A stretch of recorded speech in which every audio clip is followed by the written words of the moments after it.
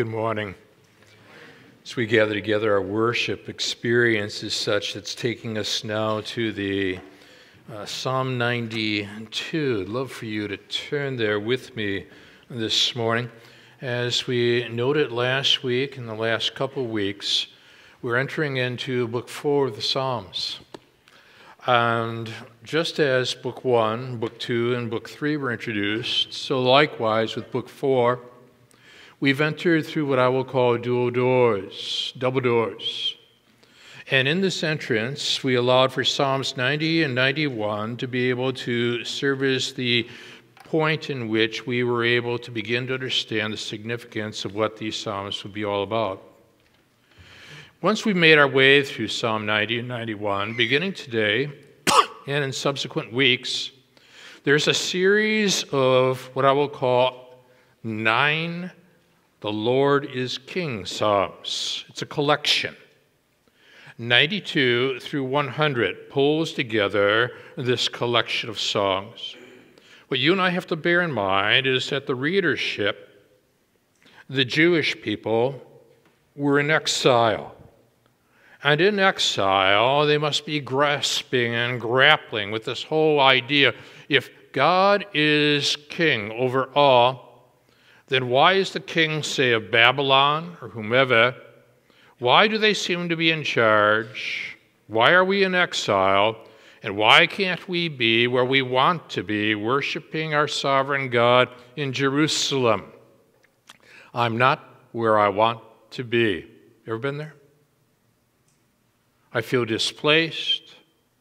I feel detached. I feel disconnected. That's what these people were experiencing at this point. So Psalms 92 through 100 address this idea and emphasize the fact that the Lord is king. Now, notice with me, once again, the inscription. We call this a superscription because it's at the top of Psalm 92. And there are 3 significant pointers that draw our attention to what this psalm is all about. It's a psalm, it's a song, and it's for the Sabbath. The word psalm in the Hebrew is mitzvah. It means literally that this is a praise song, a praise song. There are 57 mitzvahs throughout the Psalms. And so what we are being introduced now is to the idea that the Lord God is king and he is worthy of our praise. No matter what circumstances we might find ourselves in, no matter how detached we feel, dislocated our experience, God is still God. The next word here, song, shia from the Hebrew, carries with the idea that this is for community singing. And so when we gather together for worship and various services on Sunday mornings, even for those that right now are watching online, this is for people who gather together and to offer this praise song in a community context. What we also want to note here in the superscription is that this is for the Sabbath. Now, that means then that this was to be done at least on a weekly basis, a regular basis. So it will continuously press into the community context the idea that the Lord God is king, he is worthy to be praised, and this praise ought to be offered weekly on behalf of his people. All of that comes out of your superscription. Now, with that being said, what we see now is Psalm 92 begins the series of the Lord is King, in the Hebrew, Yahweh Melech. And what I want to read is verse 1. I'll take it down through verse 9, and we're going to be introduced to the heading, the title for today's teaching that we're pondering here. It's Your Declaration. You'll see it in verse 2. We'll find it again in verse 15. Bookending this psalm, you are making a declaration now in your worship, in your praise song to our Lord. Let's check it out. I'll read 1 down through verse 9, And here you and I are told, it is good to give thanks to the Lord, to sing praises to your name, O Most High, to declare your steadfast love in the morning and your faithfulness by night, to the music of the lute and the harp, to the melody of the lyre. For you, O Lord, have made me glad by your work. At the works of your hands I sing for joy. How great are your works, O Lord! Your thoughts are very deep. The stupid man cannot know, the fool cannot understand this, that though the wicked sprout like grass, and all evildoers flourish, they are doomed to destruction forever. But you, O Lord, are on high forever. For behold your enemies, O Lord, for behold your enemies shall perish. All evildoers shall be scattered. So we're going to be exploring these verses, 15 verses, all in all this morning. And as we do, we're going to pause now. We're going to seek our Lord in prayer. And so, Father, we're being introduced to a praise song. And it could very well be that somebody now watching online is struggling with, where do I find the depth of feeling to offer praise? Maybe right now, in one of these services where physically we have been present, corporately involved in worship, yet we're going to have to dig real deep because the past days have not gone easy. One more challenge to overcome. Yet you are worthy of praise. Lord, you know the needs, but the ultimate need, the need for salvation, was secured by your Son, dying on the cross to save us from our sins. The penalty paid. We praise you for that. So now, Father, what we want to do is to go deep, offer you authentic worship as we now ponder what it is that we have expressed from our hearts to you in song, what we have offered you in terms of the tithes and offerings that you own. Now apply the truth of your word that you have inspired. These moments are important. Warm these hearts, engage these minds, shape these wills. As again now, Father, we've come here to see Jesus and him only. And praying these things again now in Jesus' name. Amen. It's the lyrics that caught my attention. I've sung them before, corporately as well as privately. But they tie directly into Psalms 92 through 100, the Lord is King. You know the lyrics. The splendor of a king, clothed in majesty. Let all the earth rejoice, all the earth rejoice. He wraps himself in light. Darkness tries to hide and trembles at his voice, trembles at his voice. How great is our God. Sing with me, how great is our God. And all will see how great is our God. We see the majesty here, the splendor of a king, clothed in majesty, tied with the greatness in his sovereignty. It was September of 1715. It was a funeral for a king, Louis XIV. It was held in Paris. And Louis XIV was the man who had once said, quote, "I am the state." In other words, he's the government. He's in charge. He had been dubbed, quote, the Sun King, unquote, because of the lavishness of his court. At his funeral, a pastor was asked to give the eulogy. Thousands of people had come spilling out of the cathedral into the square.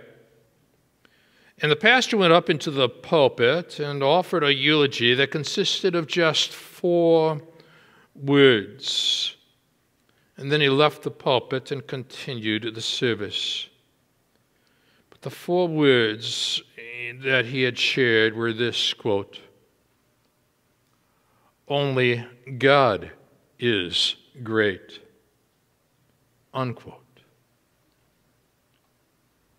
So what we're about to do now is to allow for this praise song to lift our spirit to a new level, that no matter what experiences you are in the midst of facing, the Lord is King. And we need to embrace the fact, only God is great.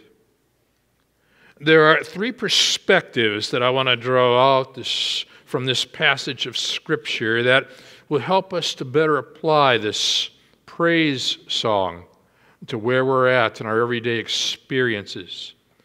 And the first comes out of 1 through 4, that as you and I declare the Lord's greatness in our worship, whether it be individual or corporate, I want you to note, first of all, the works our Lord has produced. Think about all that God has accomplished as you begin with the words, "It is good." And you say, "But Gary, right now life is not good." Now, if that's where you're at, understand we're not to confuse God with the circumstances of life. The circumstances of life might appear bad, but the sovereignty of our God is eternally good. Note the distinction. Lift your spirit higher than where it was when you entered. It is good. Now, what I want you to see next is that 3 times there is a little word, to, that appears to offer you a sense of intentionality in the way in which you worship our God. It is good, first of all, to give thanks to the Lord. As we give thanks to the Lord, what you and I have to do then is to be able to say, even though my difficulties, my challenges, my experiences right now are rather uncomfortable, to say the least. Notice what we have here. We are to give thanks to the Lord. In his book, Living Life on Purpose, Greg Anderson shares this story of a particular man's journey when he had experienced incredible amounts of loss in a very short period of time. He was down. He was discouraged. And it seemed as though he was losing faith and lacking joy. Anderson tells us that one rainy morning, this man went into a small neighborhood restaurant for breakfast. Some of us do that. Although several people were at the diner, no one was speaking to anyone else. Well, our miserable friend was hunched over the counter, stirring his coffee with a spoon. In one of the small booths along the window, there was this young mother with a little girl, and they had just been served their food when the little girl broke the silence in the diner by almost shouting, "Mama, why don't we say our prayers here?"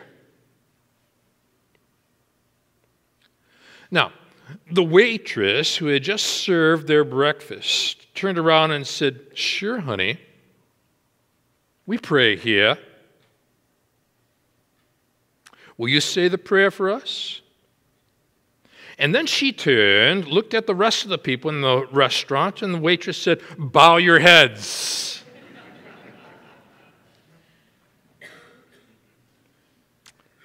Surprisingly, well, one by one, the heads went down, and then the little girl bowed her head, folded her hands, and prayed out loud, "God is great. God is good. And we thank Him for our food. Amen."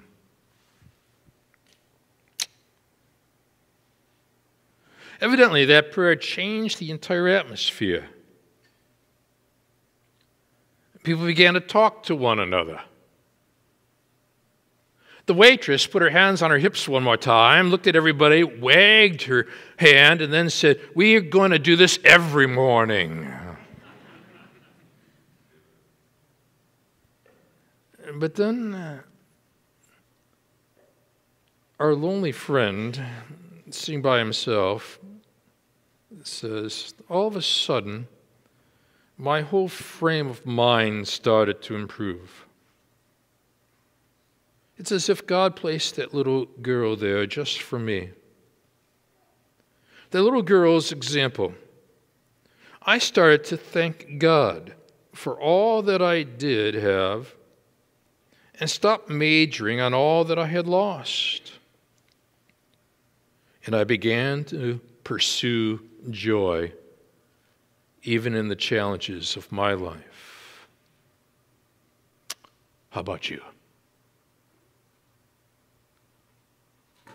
It begins, "It is good," with the first teal to give thanks to the Lord, Yahweh. It's His Hebrew name.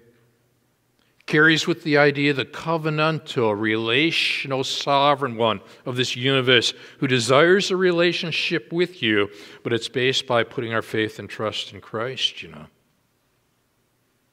But then you are introduced to still a second form of intentionality. Another teal, you spot it there, we're still in verse 1.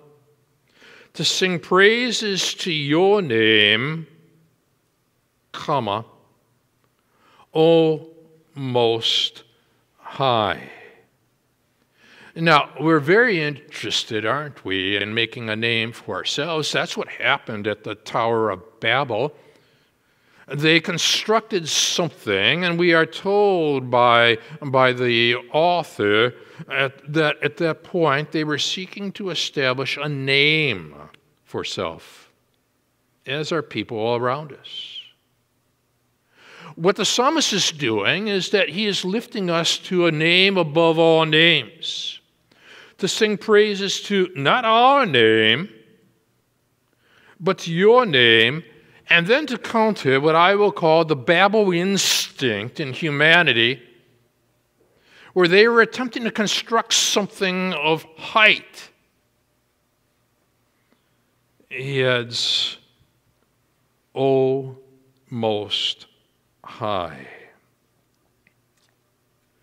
Now, what we've got to ask ourselves at this point, then, as we are maneuvering through the challenges of life, whose name is supreme?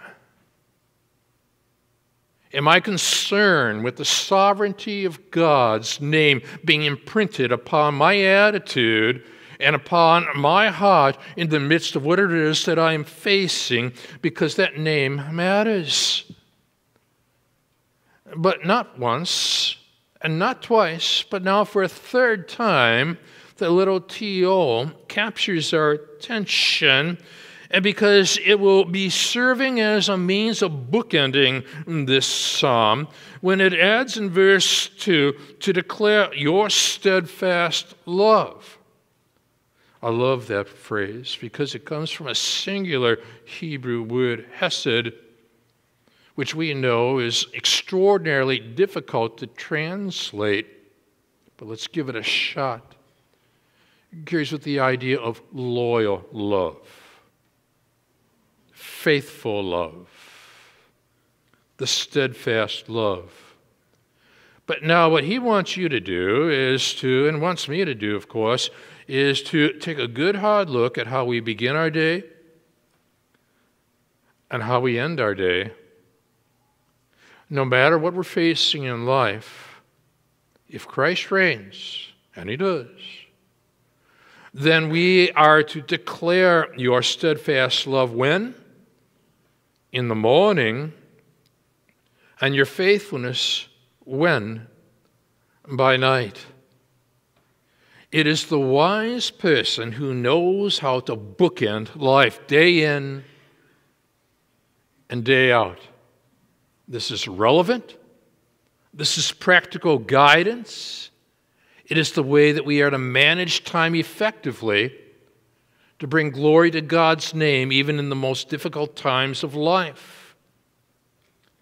And so he says here, with regard to this love in the morning and your faithfulness by night, you end by asking yourself, and how has God demonstrated his faithfulness to me in the midst of the unpredictabilities that I endure day in, day out? It was entitled Letters in the Sand. It's a compilation of letters written by military personnel to family, loved ones, friends, and states. One was written by a Marine corporal. His name was Preston Coffer. He told a friend, quote, "We're talking about Marines. We all joined the service knowing full well what might be expected of us." He chronicled the difficult moments he was experiencing in life at that time. But then he signed off with the Marine motto, Semper Fi, Latin for always faithful. You end your day by worshiping your God. And Lord, you have been faithful. Even when I'm not faithful, you remain faithful. I've placed my faith in the faithful one. Now, we said that this psalm is a praise song. It's a song meant for corporate worship, consistent weekly worship. And in the corporate setting, we're up to verse 3, where the psalmist now chronicles what music instruments were most likely available to them, say in the synagogue. To the music of the lute and the harp, and to the melody of the lyre, pondering perhaps the first great king, David, and the way in which he worshiped the Lord, even in the oppressive context of having to do so with King Saul present. But now in verse 4, what you and I are informed of is that we are given a reason for all of this. For you, O Lord, he's back to the covenantal relational Yahweh. For you, O Lord, mark this, have made me glad, no matter what you're experiencing in life. It's not that the circumstances have made you glad. But you see, we're dealing with the Most High. And so you've got something coming from above, not from around us, but from above us. You have made me glad. How? By your work. And then he moves from the singular to the plural, at the works of your hands. And this is for worship, you know. I sing for joy. Now, it was his objective to get Congress to engage in this kind of thinking. And so in 1921, a humble, rather dark-skinned individual with a high-pitched voice entered the U.S. Capitol in Washington, D.C. for the first time, not the last. This former slave was one of the world's greatest agricultural scientists and inventors. I have his biography at home. His name, George Washington Carver. Carver had been invited to Washington to testify before the House of Representatives Ways and Means Committee about his scientific work. He explained to the leaders that peanuts and sweet potatoes were, quote, two of the greatest products the sovereign God has ever given to us, unquote. And then he demonstrated a number of products which he had developed from the peanut. Wrapping up his testimony to the committee, Carver then said, if you go to the first chapter of Genesis, we can interpret it very clearly what God intended when he said, behold, I have given you every herb that bears seed upon the face of the earth, every tree bearing seed. To you it shall be meat, and this is what he means about it. There is everything there to strengthen and nourish and keep the body alive and healthy. And then in a period of questioning that followed, the committee chairman asked Dr. Carver, where did you learn these things? And George Washington Carver answered, from an old book. What book? Asked the chairman. The Bible, Carver replied. The chairman asked, does the Bible tell about peanuts? No, sir, Dr. Carver then said, but it tells about the sovereign God who made the peanut. I asked him to simply show me what to do with the peanut, and he did. And at that point, he offered fresh insight into what was happening in secular society, where Darwinism was beginning to get a grip on the educational structures in our midst. What he did was to point out the sovereign one, who is Lord over all. And so he would emphasize very clearly this was God's work. And then his own private testimonies would share about the greatest work of all, when Christ died on the cross to save us from our sins.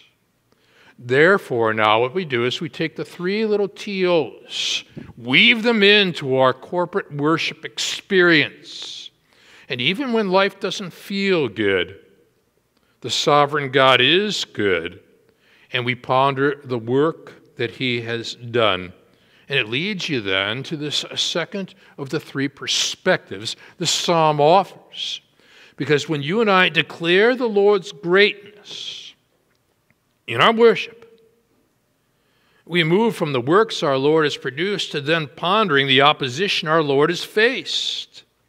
And it's there for you, right there in verses 5 through 9. But first of all, what he's got to do is to once again make his declaration. How great are your works, O Lord! Exclamation point. Don't you love what comes next? Your thoughts are very deep. Ever try to figure out God? God's ways, God's purposes, God's intent? Isaiah in chapter 55, verses 8 and 9 would pen, for my thoughts are not your thoughts, God speaking, neither are your ways my ways, declares the Lord. For as the heavens are higher than the earth, so are my ways higher than your ways, and my thoughts than your thoughts. They would have to ponder this on that Sabbath day, each and every Sabbath day, which would be the springboard for the Jewish person into the new week, you see. When thinking about how great are your works, because you see on the Sabbath day you cease from work. And now they're being called to the initial Sabbath where God on that last day rested from his labors. So now they're pondering the significance of sequence of works that God has done. Your thoughts are very deep, which ought to be the case when we're worshiping and we open in God's Word. We're entering into some pretty deep thinking when we open God's Word. But now what he does, he sets a contrast, doesn't he? And it's going to be the contrast between what I will call lowercase thinking and uppercase thinking. Lowercase thinking, the stupid man cannot know. To put it a different way, the fool cannot understand this. That though the wicked sprout like grass, and all evildoers flourish, they're doomed. The evildoers are doomed to destruction forever. They might have thought they were uppercase. In reality, they are lowercase. The Emperor Julian of Rome had decreed that Christianity was to be outlawed throughout the Roman Empire, sought to destroy it and Christians. Passing by an elderly Christian one day on the streets, sarcastically, he looked at the man and said, "Where is your Christ now?" The elderly man replied, "Making a coffin for the Roman emperor." Where do you get such courage? When you've got a sense of who truly owns uppercase, here it comes. Look very carefully at what comes next. But you, O Lord, are on high forever. Did you notice where it said in verse 7, they are doomed to destruction forever? But you, now contrasting, going uppercase, are on high forever. And then he gives the reason. For behold your enemies, O Lord, for behold your enemies shall perish, and all evildoers shall be scattered, which would have meant so much to these Jewish people in their synagogues who are pondering, what's God doing in our time of exile? We're scattered. But one of our basic principles here in our congregation is we are gathered on Sunday to be scattered through the rest of the week, taking the seed of truth with us and planting it wherever the soil absorbs it. Cornelius Martins understood that.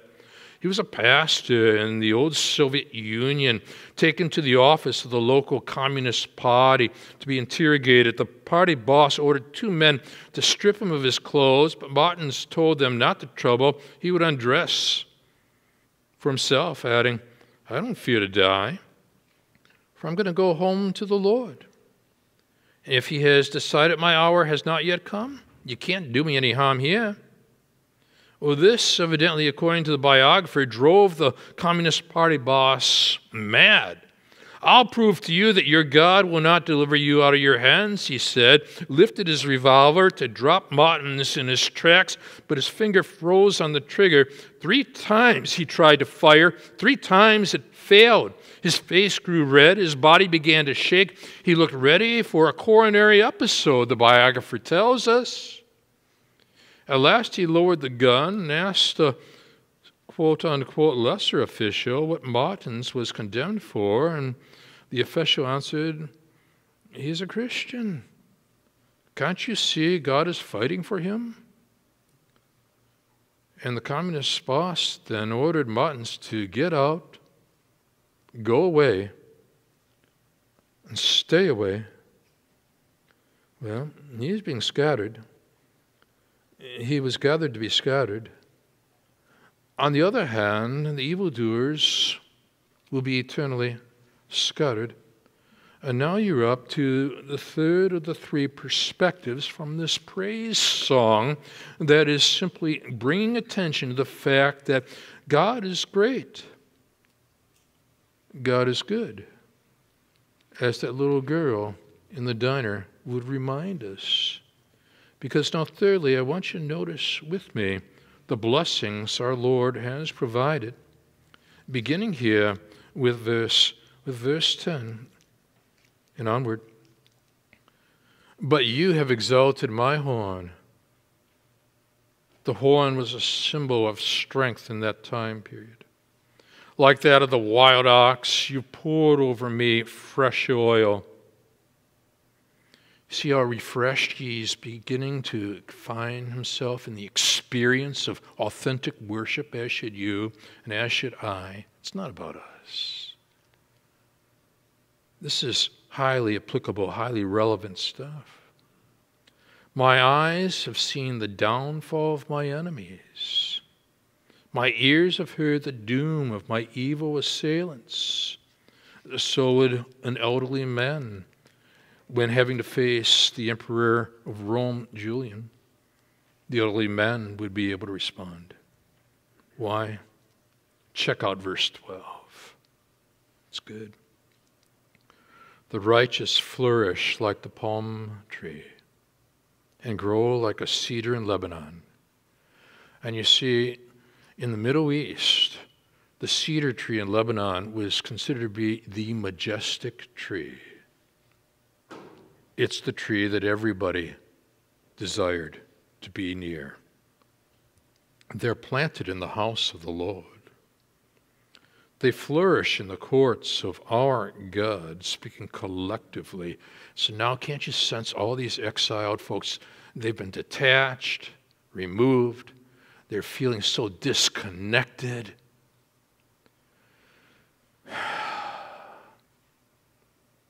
Planted in the house of the Lord. They long to be in the house of the Lord. But they're not in Jerusalem. They're not where they want to be. But they're to be in the Lord, their dwelling place. They flourish in the courts of our God. And then I love what comes next for those that are now reaching, I'll just simply call a certain age of life. They still bear fruit in old age. Love the story of Winston Churchill on his 75th birthday.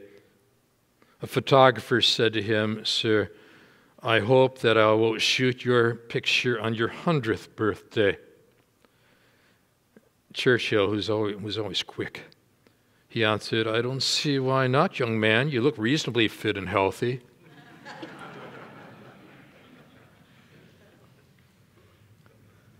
So good. They still bear fruit in old age. They're ever full of sap and green. But now you've done it. You've taken the declaration found at the beginning of the psalm. You connect it now with the declaration that's being offered at the end of this psalm. Once again, you've bookended it. How do you end? To declare that the Lord is upright.